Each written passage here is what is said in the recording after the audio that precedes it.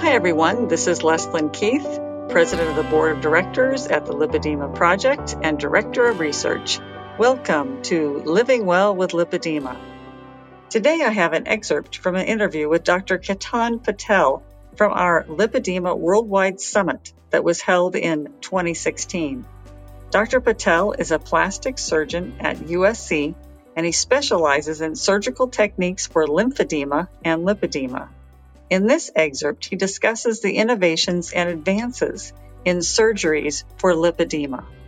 Coming from the aesthetic side of plastic surgery, liposuction is pretty mainstay in reducing fat, whether it's in the extremity and the torso, where have you. And swelling is a big component of the postoperative course. And, there's always been a thought of when you have these cannulas, metal rigid cannulas underneath the skin where all the superficial lymphatic systems are running and also other structures, veins, arteries, what have you, that the vigorous action of the liposuction technique can actually damage those. And that's always a concern. And I think, in someone who has a compromised lymphatic system baseline, your concern is heightened. But what we're able to do now is, and I think a lot of it has been advanced by imaging, we're able to see in real time the lymphatic system.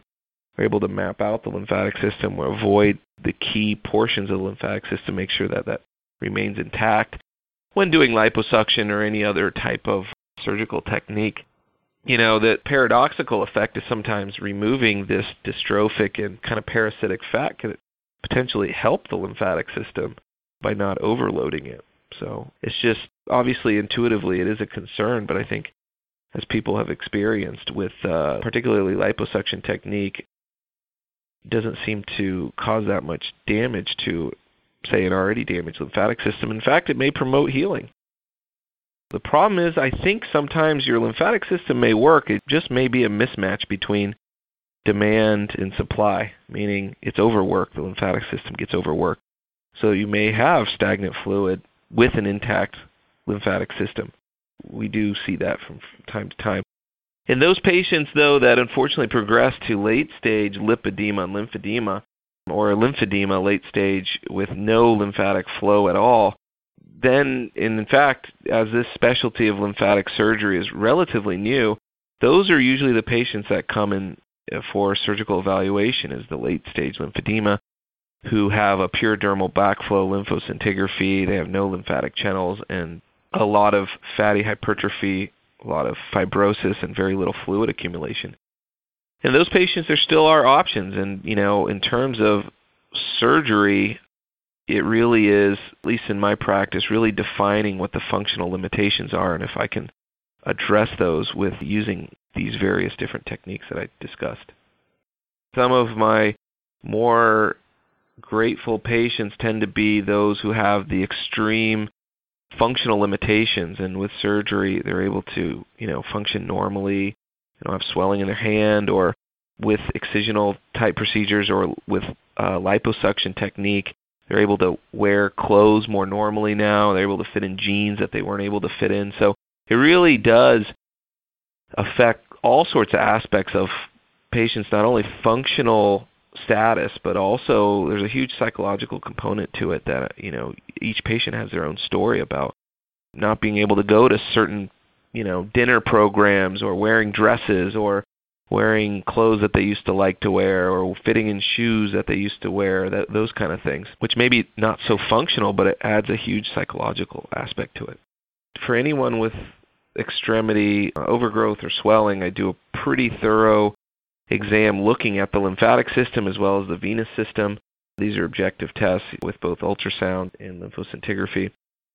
And then comes surgical evaluation in a similar way to later stage lymphedema that's a fatty and a fibrosis state. Lipedema is just mostly a fatty type of state, and so I resort to, in my algorithm of excisional type procedures involving liposuction or direct excisional procedures. And there are a couple innovative excisional procedures using ultra-thin flaps and being able to resurface extremities that are maybe not so good of a candidate for just straight liposuction, which include patients that have a lot of extra skin as well as fat. being a lymphatic surgeon, even in those kind of procedures, you have to be very careful where you put your incisions.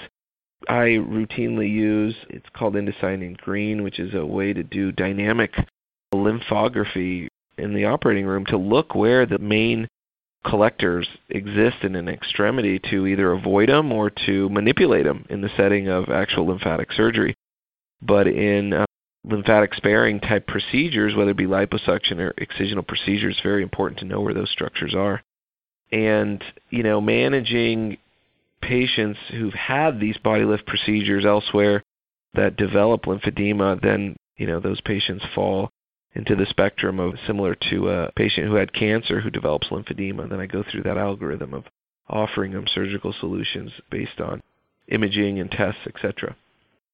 I follow, in terms of lipedema, very similar type of procedure I do for my lymphedema patients, and a very similar protocol to Dr. Brorson's, what he's published and has written in our book about using a tumescent technique. I don't use power-assisted liposuction.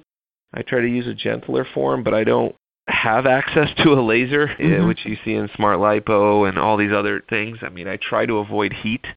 Having seen what heat can do to the lymphatic system and other structures, I try to avoid using any type of heat, whether it be ultrasound or laser.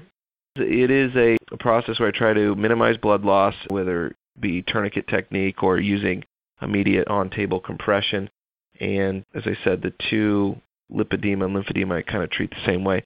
I stage procedures. If it's a bilateral legs, I usually do stage them. And the reason I do that is for mobility reasons and to prevent kind of untoward events after surgery that we sometimes see with big liposuction cases, whether it be DVTs or other things that are related to immobility, length of the procedure, as well as fluid shifts.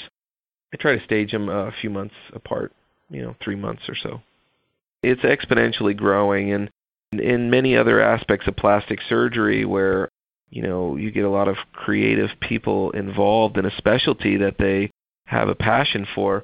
We're able to come up with solutions because we are a relatively tight-knit community, and we're able to share ideas and share experiences, and we have several meetings and discussions on techniques. And as I said, there's a lot of creative plastic surgeons that are really knowledgeable as well as innovative. And so a lot of this has been driven, not only rapid increase in interest, but a rapid increase in knowledge has really been cultivated by really a handful of plastic surgeons from around the world. Thank you, Dr. Patel. That was a very interesting discussion and great information for those of you that may be considering surgery to manage your lipedema. And thank you also to you, our listeners. If you haven't already subscribed to our daily flash briefings of tips, tools, and research about lipedema, you can subscribe at Apple, Spotify, Amazon Alexa, or here at this website, lipedema-simplified.org/flash, where you'll find an archive of all of our flash briefings.